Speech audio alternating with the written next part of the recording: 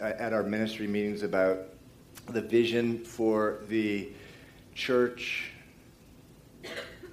some exciting things that God is doing now, and it's always just a wonderful time of worship and fellowship.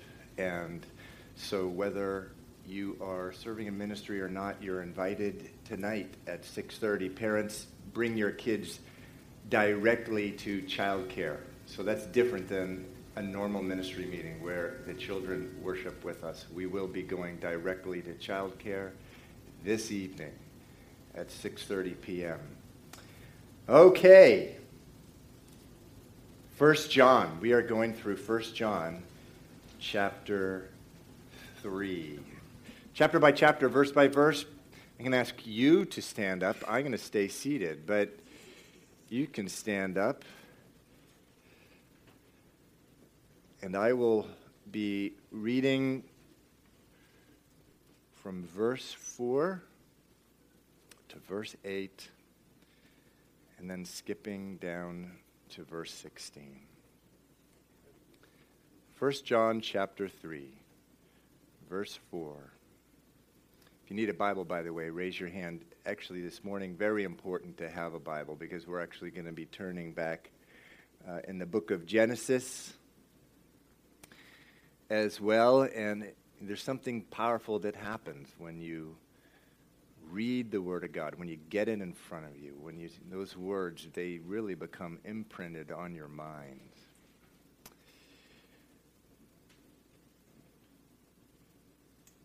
First John chapter 3, verse 4. Whoever commits sin also commits lawlessness, and sin is lawlessness. And you know that he was manifested to take away our sins, and in him there is no sin. Whoever abides in him does not sin. Whoever sins has neither seen him nor known him. Little children, let no one deceive you. He who practices righteousness is righteous, just as he is righteous. He who sins is of the devil, for the devil has sinned from the beginning. For this purpose the Son of God was manifested, made known, that he might destroy the works of the devil. Now down to verse 16.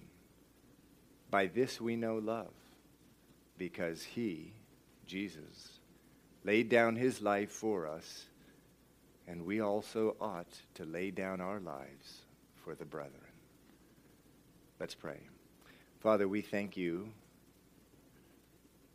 so much for opening our eyes, Lord, that we can open this Bible and we can be led into understanding, Lord. I remember as a young adult opening this book and being very confused.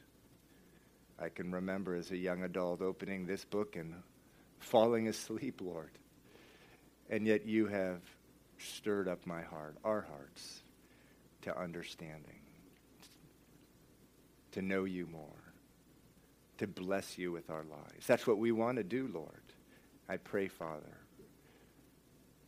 that the Holy Spirit would fill us this morning, bring us to the place of great joy, which you have called us. In Jesus' name, amen. Okay, you may be seated. So, verse 4 of John, 1 John chapter 3 says, whoever commits sin also commits lawlessness. And sin is lawlessness. So that word sin is a word that you don't hear very much anymore. Around 30 or 40 years ago, people started thinking it wasn't a really cool word to use. People started thinking, sin, the very word seems to imply that there's a God and that we owe something to him. So they stopped using it. They stopped using the word sin. That was 30 or 40 years ago. Today, it's not unusual to find a person who doesn't even know what the word means. It's not their fault. It's just they've never heard it. Sin. What does it mean? And part of what we love to do here at Calvary Chapel is to reintroduce some of these words into people's vocabulary that have been lost. And you know, it's a privilege to do that. It really is. It's a privilege to do that. You know, it's a big, big deal to take that word sin out of the American vocabulary. That's a big deal. Because sin itself, the Bible says, is a big deal. Sin is what broke man's relationship with God. Sin is what broke man's relationship with God. Let's look at this verse from Ezekiel chapter 18, verse 4. Do we have that verse? It says, "Behold, all souls are mine." This is God speaking in Ezekiel in the Old Testament. "The soul of the Father, as well as the soul of the Son, is mine. And the soul who sins shall die," it says. Here's what Jesus says. That's the Old Testament. This is the New Testament. Jesus in John chapter 8, verse 24, Jesus says this, "If you do not believe that I am He, you will die in your sins." So I would say that's a pretty big deal thing that the word sin has been taken out of our vocabulary, because sin's a big deal. It's what destroyed our relationship with God. And if we die in our sins, Jesus says we'll be separated from God forever. Man, did someone play a trick on us, taking that word out of the vocabulary.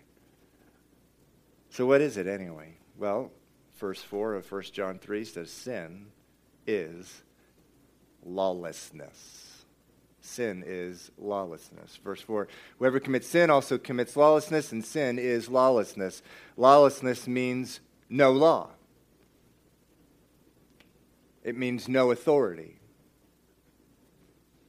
Lawlessness is that place where a man is, where they are a law unto themselves. Each man, each woman makes up his own law and is not subject to anyone's law, most particularly God's law, lawlessness. I'm my own law. Verse 4 says sin is lawlessness. So when you commit a sin, the Bible says, actually back there in 1 John 1:8, it says, if we say that we have no sin, we deceive ourselves and the truth is not in us. But when you commit a sin, when you lie, when you cheat or you steal or you have anger, hatred, or unforgiveness in your heart, really towards anybody, you're making a statement that you're not subject to God's law. Because He has specifically commanded, don't do that thing that you're doing. That's lawlessness. Sin is lawlessness. Next verse, verse 5, 1 John chapter 3, says this, "And you know that He," speaking of Jesus, "was manifested," meaning He was made known, "to take away our sins." To take away our lawlessness is what He means. To take that away. "And in Him there is no sin." That's a remarkable thing. The Bible says it's true of Jesus. In Him there was no sin, and in Him our lawlessness is taken away. Verse 6 says, "Whoever abides in Him does not sin." We talked about that word abide last week. It means to be one with. It means to live with. The picture we are given throughout the Bible is the same as really marriage. Genesis chapter 2, verse 24. A man shall leave his father and mother and be joined to his wife, and they shall become one flesh. And that's at the very beginning of the Bible. And from that point onward, that picture of marriage is actually used to represent or describe or be a symbol of the relationship between God and man, between Jesus and you, if you have a relationship with him. You abide. That word abide, very important. Verse 6 says, whoever abides in him, whoever's married to Jesus, does not sin, does not practice sin, does not have a lifestyle of sin, a lifestyle of lawlessness, a lifestyle where, well, I am not subject to a man's authority or God's authority. I'm a law unto myself. The Bible says he who abides in him, he who lives in him, he who's asked Jesus into their life and has that relationship with him. They don't continue in sin. Then the end of verse 6 says this, whoever sins has neither seen him nor known him. Now don't miss that. Christianity is not a religion. Jesus hated religion. He spent most of his time preaching against religion. Religion is man-made laws which you follow good enough and hard enough in order to get to God. The Bible says, no, that's not what Christianity is. Christianity is a relationship. A relationship. Christianity is about, the end of verse 6 says, seeing God and knowing God. Seeing Jesus and knowing Jesus. Notice it says there, whoever sins has neither seen him nor known him. So Christianity is not knowing things about Jesus. Christianity is about knowing him. Did everyone catch that? That small change in words there? Christianity is not knowing things about Jesus. Christianity is about actually knowing him. I know about the governor of Massachusetts. Charlie Baker? I think that's his name. But I don't know him. But Sue does. She knows him. She graduated from where? Boston College with him. High school. So she actually knows him, but most of us don't. Everyone knows facts about Jesus. Not everyone knows Jesus. Christianity is about knowing him. But it says, whoever sins has neither seen him or known him. Meaning, if they really, really, really have asked him into their life, they've seen him and they've known him. Of course, this is not talking about seeing him physically, but as you get to know the Lord, as you get to know God, how he operates, how he loves, how he moves, how he heals, how he overrules, how he intervenes, you'll see him at work in your life and all around you. Whoever sins has neither seen him nor known him, because once you do, you're not going to want to continue in that lifestyle. Verse 7. Little children. John's an old man at this time, and he's addressing his readers as little children. Let no one deceive you. He who practices righteousness is righteous, just as he, Jesus, is righteous. See, he was having all kinds of problems at that time with people faking it. People faking that they were Christians, saying they were Christians but behaving another way. John says, no, it doesn't work like that. If they really have seen him and known him, they would be acting the way they are, they do, that they have seen him and know him. They would be acting like that. Verse 8. Going right along here. We're going to be spending a little time on this verse. He who sins is of the devil. For the devil has sinned from the beginning. For this purpose, the Son of God was manifested, was made known, that he might destroy the works of the devil.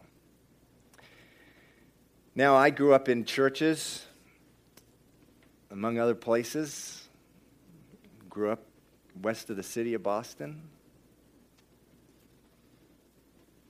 Kind of churches. We didn't believe in the devil. They didn't believe in hell. They didn't believe in a lot of things in the Bible. They were too smart for that. If you were to mention the devil, the kind of church that I grew up in, there's a good chance that even the pastor would laugh at you. The devil? That's the kind of churches that I grew up in. But the Word of God teaches, and I didn't start reading the Bible until I was 24, it teaches that Jesus himself believed in the devil. He taught that there was one. And the Word of God couldn't be any clearer that there was a devil. And just prior to me, when I was 24, coming to the Lord, wow, I was opening up my life to the demonic realm through drugs and other practices. And oh man, did I have an experience with the devil such that I was more convinced there was a devil than there was a God. Since then, as a pastor, particularly traveling abroad to Haiti, and I told you about an experience recently, oh man, have I seen manifestations of the devil. But the Word of God really is good enough. I'm at that point in my life. If the Bible says it, that's good enough. It's true. It'll be made true eventually. You'll see it eventually. It'll be known to manifest eventually.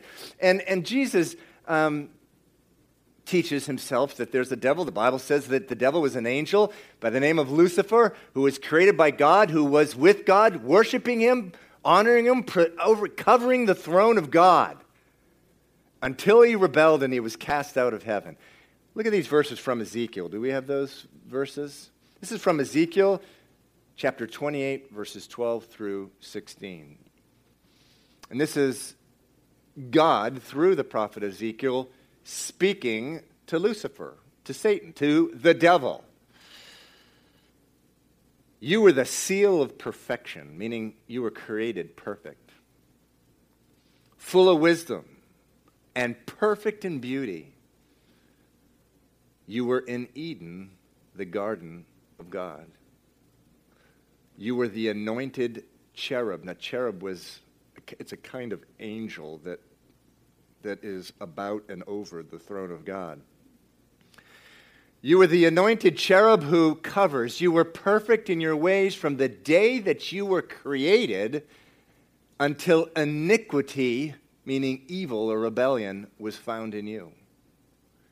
Therefore, I cast you out as a profane thing, as an evil thing, as a wicked thing, out of the mountain of God, and I destroyed you, O covering cherub, meaning angel that actually, in the Bible, cherubs actually, they cover the throne of God. From the midst of the fiery stones, it says that he was cast out from the presence of God.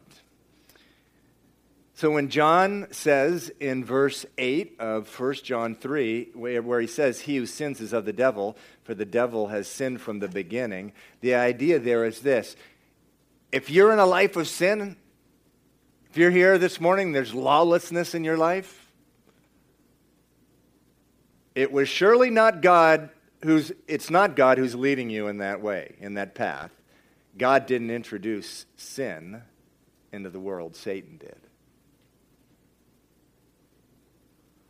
Now here's a quote from the book of Luke, chapter 10, verse 18. Now this is Jesus himself speaking. Jesus said to them, speaking to his disciples, I saw Satan fall like lightning from heaven, referring to that very thing in Ezekiel chapter 28. So listen, the next time someone says, I don't believe in the devil, I'm too smart for that, just ask them, are you smarter than Jesus? Verse 8 goes on to say, Middle of verse 8, 1 John 3. It says, "For this purpose the Son of God was manifested, that he might destroy the works of the devil." So what are the works of the devil? What are the works of the devil? Well, let's go back to the very beginning of your Bible. Let's go back to Genesis chapter 3. Genesis chapter 3, and we will read about the works of the devil. The book of Revelation, it says that the serpent referred to in Genesis chapter 3, that it was Satan himself working through the serpent, speaking through him. It says in chapter 3, verse 1, it says, "Now the serpent," it's the very beginning of your Bible, chapter 3, Genesis. "Now the serpent was more cunning than any beast of the field which the Lord had made. And he said to the woman, 'Has God indeed said that you shall not eat of every tree of the garden?'" Let me put up the NIV version up here. NIV says, "Did God really say you must not eat from any tree in the garden?" Did God really, really say that? Did he?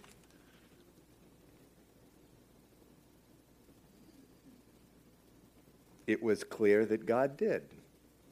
Go back one chapter to chapter 2 of Genesis, verse 15. Chapter 2 of Genesis, verse 15 says this: "Then God took the man and put him in the Garden of Eden to tend it and to keep it. And the Lord God commanded the man, saying, 'Of every tree of the garden you may freely eat.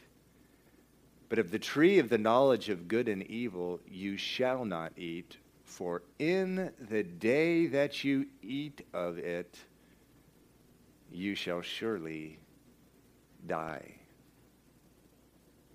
God had said that.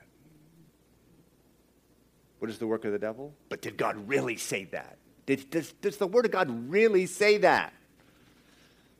Let's go back to Genesis 3, verse 2.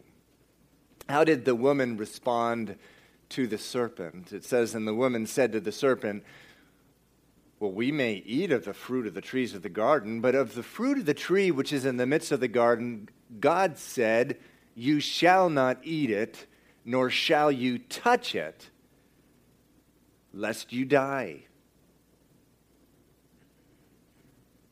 Verse 4, "Then the serpent said to the woman, you will not surely die."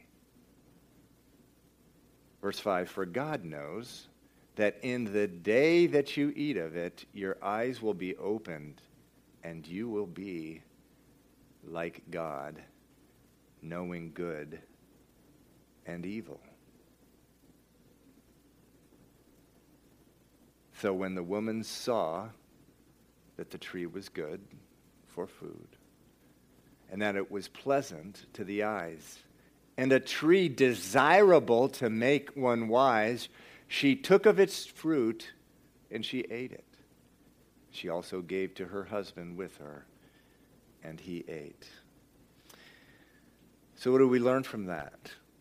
About the work of the devil. Remember, we're in 1 John chapter 3, verse 8. Jesus came to destroy the works of the devil. What are the works of the devil? Lawlessness. To get us to the point, to get man to the point where they don't think that they should be subject to any law, particularly God's law. So what the serpent told Eve, man, it sounded right. It really did. It sounded right. It felt right. It looked right. And what? She chose to believe what he told her. We are taught in the Bible that believing is a choice, believe it or not. It's a choice. We choose to believe one thing or another. So what are the works of the devil? Lawlessness, to stir up lawlessness. Verse 4 uses the word sin. Lawlessness is that place, again, in your life where each man or woman, they become a law unto themselves. Lawlessness is, again, it's that place that each man, each woman makes up their own law. It's not subject to anyone else's law. The devil stirs that up. That's the work of the devil. And so where does he bring us? Where does the devil bring a man or woman? If I take God's law seriously, I'm going to be the most miserable man on planet Earth. No more fun, no more good times. I will be bored out of my mind. And what's all this law about? But God just wants to control me. He just wants another one of those creepy followers. He doesn't care about me and my happiness. That's the work of the devil, to stir up lawlessness, to stir up suspicion of God, to stir up lack of trust. God doesn't love me. He's just doing this to control me.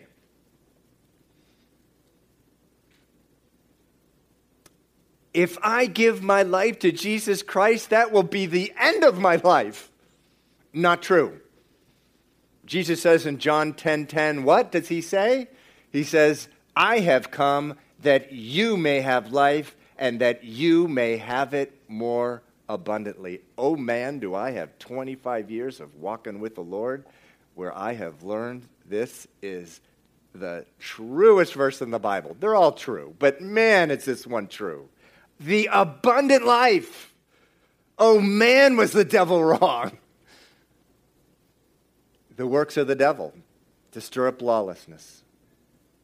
And there's an end goal to his work, and that is to prevent a man or woman from coming into a relationship with Jesus Christ by which a man or woman is saved for all eternity.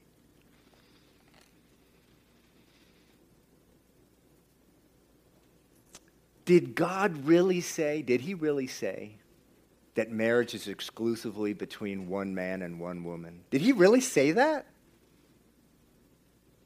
No. Come on, they love each other. All we need is love. That's the only thing that's important. Did he really say that in his word? Well, yeah, he did. I hope you're still in Genesis, because we're going to continue reading there. Genesis chapter 2, verse 23. It says, and Adam said, he's speaking of his wife, this is now bone of my bones and flesh of my flesh. She shall be called woman. In the Hebrew, that's Isha, a woman, not to be confused with man, which is Ish, the Hebrew word Ish. She shall be called woman because she was taken out of man. Therefore, a man shall leave his father and mother and be joined to his wife. The word there is not wife, it's woman, Ish, Hebrew. In the original language, it's woman. Therefore, a man shall leave his father and mother and shall be joined to his woman, Isha, and they shall become one flesh. And they were both naked, the man and his wife, and were not ashamed. Marriage, sex, a beautiful thing created by God. Something within marriage, sex, something in marriage to be delighted in, and certainly not to be ashamed of. Something to enjoy as a gift from God. Jesus, by the way, quotes these very same verses himself in Matthew 19. So when I began walking with the Lord when I was 24 years old, I would say there were two sins that characterized my life. One was anger. I've shared some of the stories with you. Anger, really, which was violent anger. It's a violent guy. I have a big scar right here on my chin that I got in my senior year of college. Who else is fighting people in their senior year of college? Well, in 1985, that's what I was doing. The other sin was sexual immorality, sex outside of marriage. That was me. And I'm so thankful, though, that when I was 22 or 23 years old, I began to attend a church which taught the Word of God. And their teaching confronted my sexual sin. I am so thankful for that. Why? Because my relationship with God was at stake. My eternity was at stake. Sex outside of marriage is against God's law, and remaining in that lifestyle, remaining in it and holding on to it and saying it's okay has eternal consequences for you, Steve. And God will judge that lifestyle. I didn't grow up in churches that taught that. I did not. Did God really say that He would judge sex outside of marriage? Never heard anything like that growing up. It's just the kind of churches I grew up in. But I'm so thankful that in my early 20s, I was led to a church that did.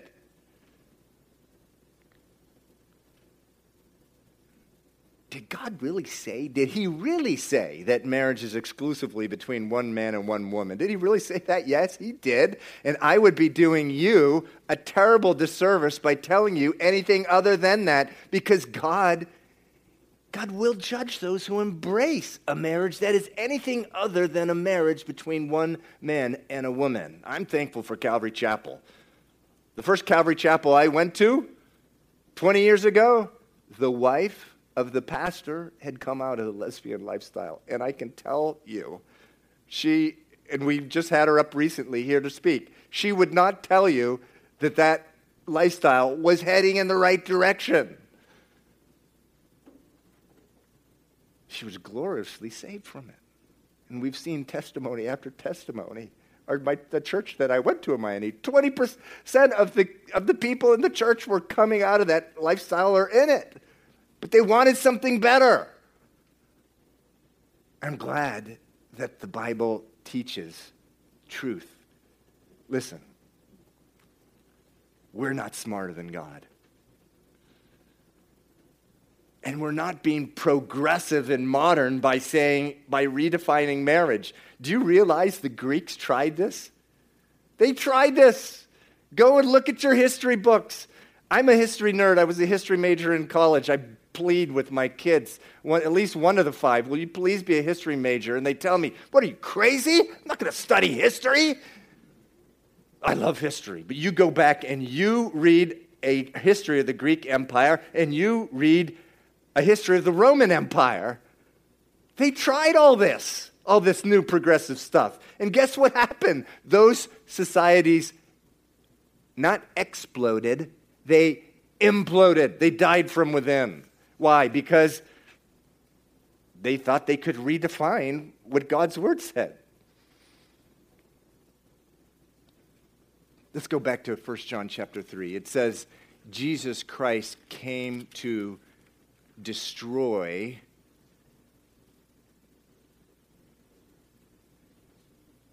the works of the devil, lawlessness. I know that when I came to Jesus Christ, that lawlessness, which was so much a part of my life, it was destroyed by Jesus Christ.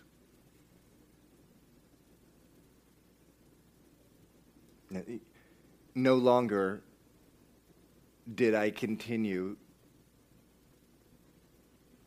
to,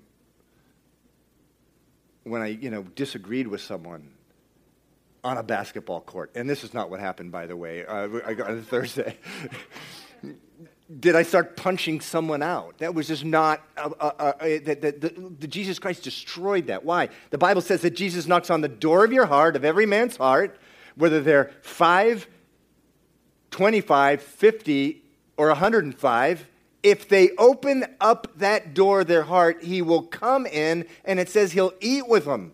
What's that talking about? It means abiding, fellowship, and he'll change him. It says the Holy Spirit comes in and destroys that lawlessness.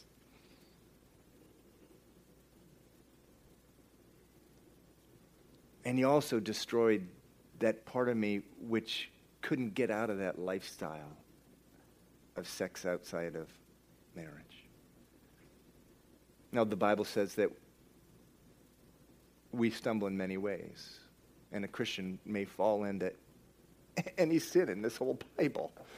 There's grace there. Praise the Lord. There's forgiveness there. When Jesus is in your heart, he forgives you of all sins, past, present, and future. But he's given us that victory over lawlessness. But not only that, one thing that to me was the most shocking thing that happened to me when I became a Christian. I went from being suspicious of the law to not trusting the law to loving it. To loving it. Wow, this stuff's good. I love this. You mean I can obey the law and stop pumping into my mind this terrible music with these words that are so awful? I just found it, and that it'll really clean out my mind. Yes, I can do that. I began to love it. And sometimes I didn't even, I went into it saying, okay, I'm gonna follow this law.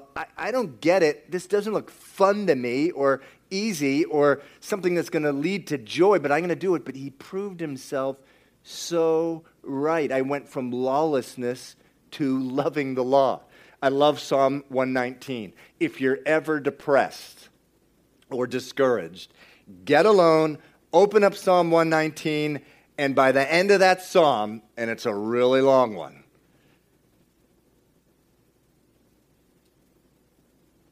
I believe the joy will come in. So many times it has. But it has a lot to say about this subject.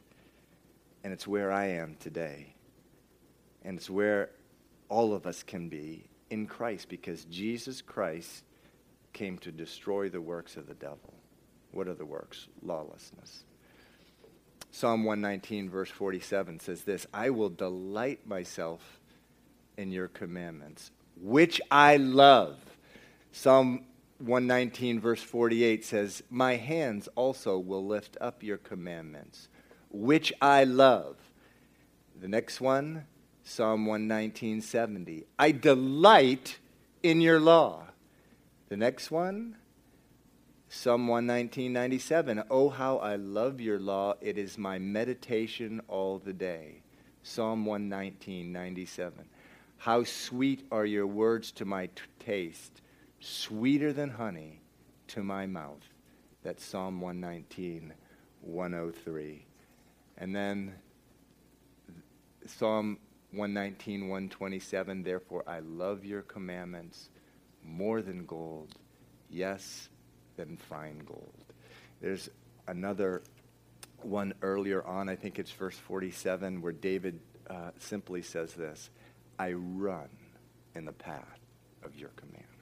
And I love that. There's that freedom and that liberty and that strength to just to run in the commandments of God and to love them. Now, we live in a world where there is lawlessness, and not everyone agrees with the Word of God. So how do we live in a world like that?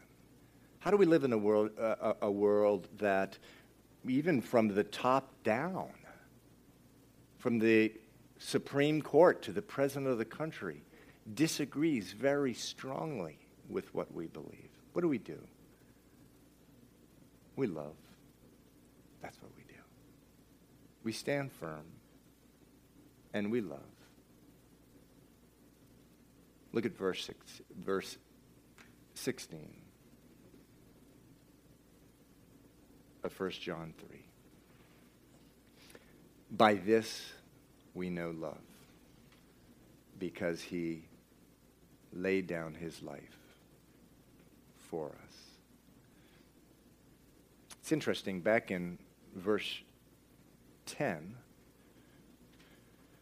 it says this, "In this the children of God and the children of the devil are manifest. Whoever does not practice righteousness is not of God, nor is he who does not love his brother." Now that's a pretty extraordinary statement. You are not a child of God if you don't love. Specifically here, if you don't love your brother. But in verse 16, it says, "By this we know love." What does love look like? It's we look at Jesus, he laid down his life for us. There's one thing about love. You can't fake it. This part of Christianity you can't fake. You can't fake love. Look at Jesus' statement in Luke chapter 6.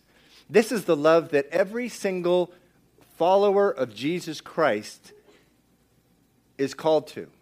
"But I say to you who hear, love your enemies." You can't fake that. If you don't have the Spirit of God in your life, you can't. And John is telling us this is how we know if we're the real deal, if we do this. But I say to you, who hear, love your enemies, do good to those who hate you, bless those who curse you, and pray for those who spitefully use you. Now, some of the people who may disagree with us, they may not be our enemies. Sean, can we keep that up there? They may not be our enemies. They're our friends, people who work for us, the people we love.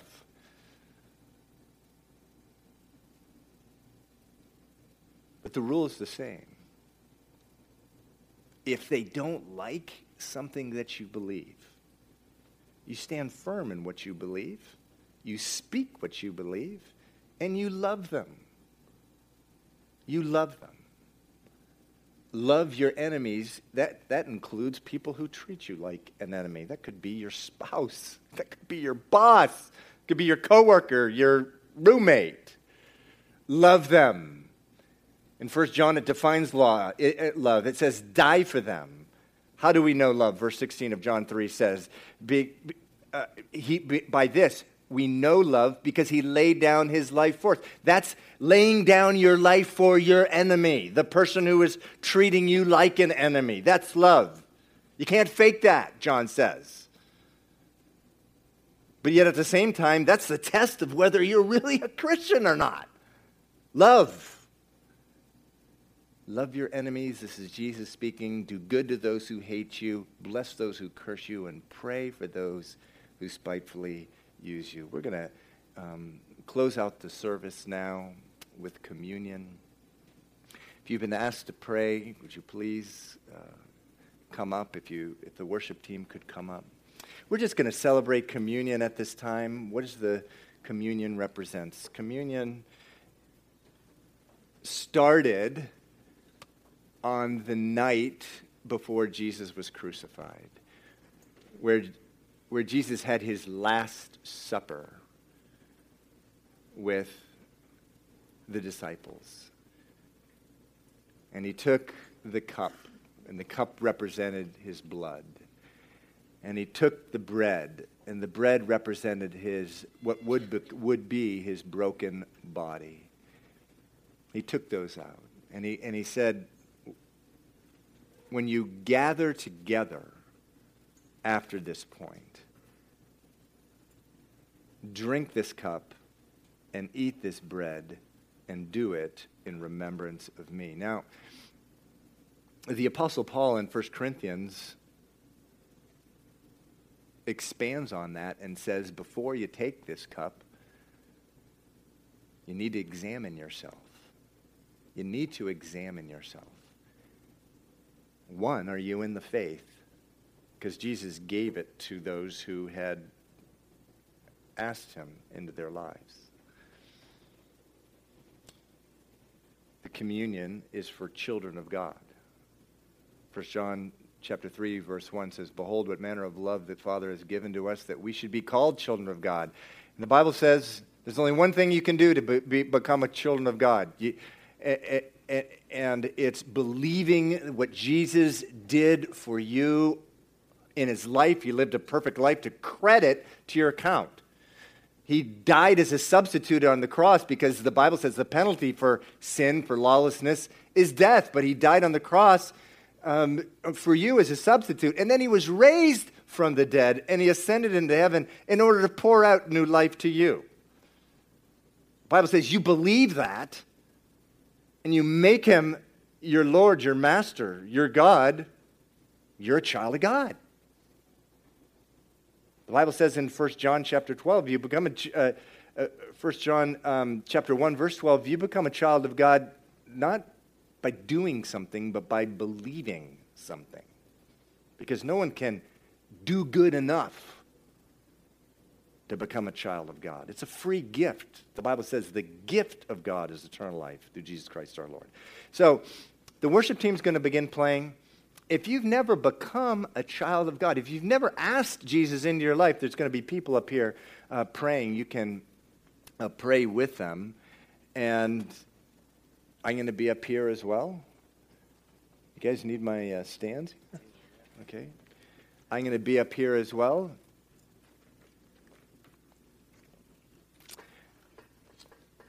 Here, can you put that on the ground? But if you also if there's something else on your mind, a stress, maybe the Bible says that it's interesting that that wonderful worship song that the worship team sang just before just before this message that I gave. I don't want to go back. I don't want to go back. And because we live in fallen bodies, we can enter this life where we've been freed from lawlessness, but 2 or 3 years later, we can pull a piece of lawlessness back into our life where we're not obeying God in some area of our life. Guess what? There's grace for that. There's forgiveness for that. But there's also, this is a time, communion is a time just to pray about that, because you don't want to go and share the cup, or you don't want to share the bread, which represent what Jesus did on the cross, but yet be denying what that cross did for you. The Bible calls that trampling on the cross. You don't want to do that. You don't want to trample on the cross. Come up and we'll pray through it with you. The Bible also says even stress and anxiety in Christ we can let go. If there's an area of your life of anxiety or stress, the cross and the resurrection and Jesus' work on the cross freed you from having to be in bondage of that. If you have some area of anxiety or stress, you just want to pray through with us before communion, please come up to pray. Otherwise, while the worship team is praying, please go to the back. There's cups, there's bread, and you return to your seats and we'll have communion together.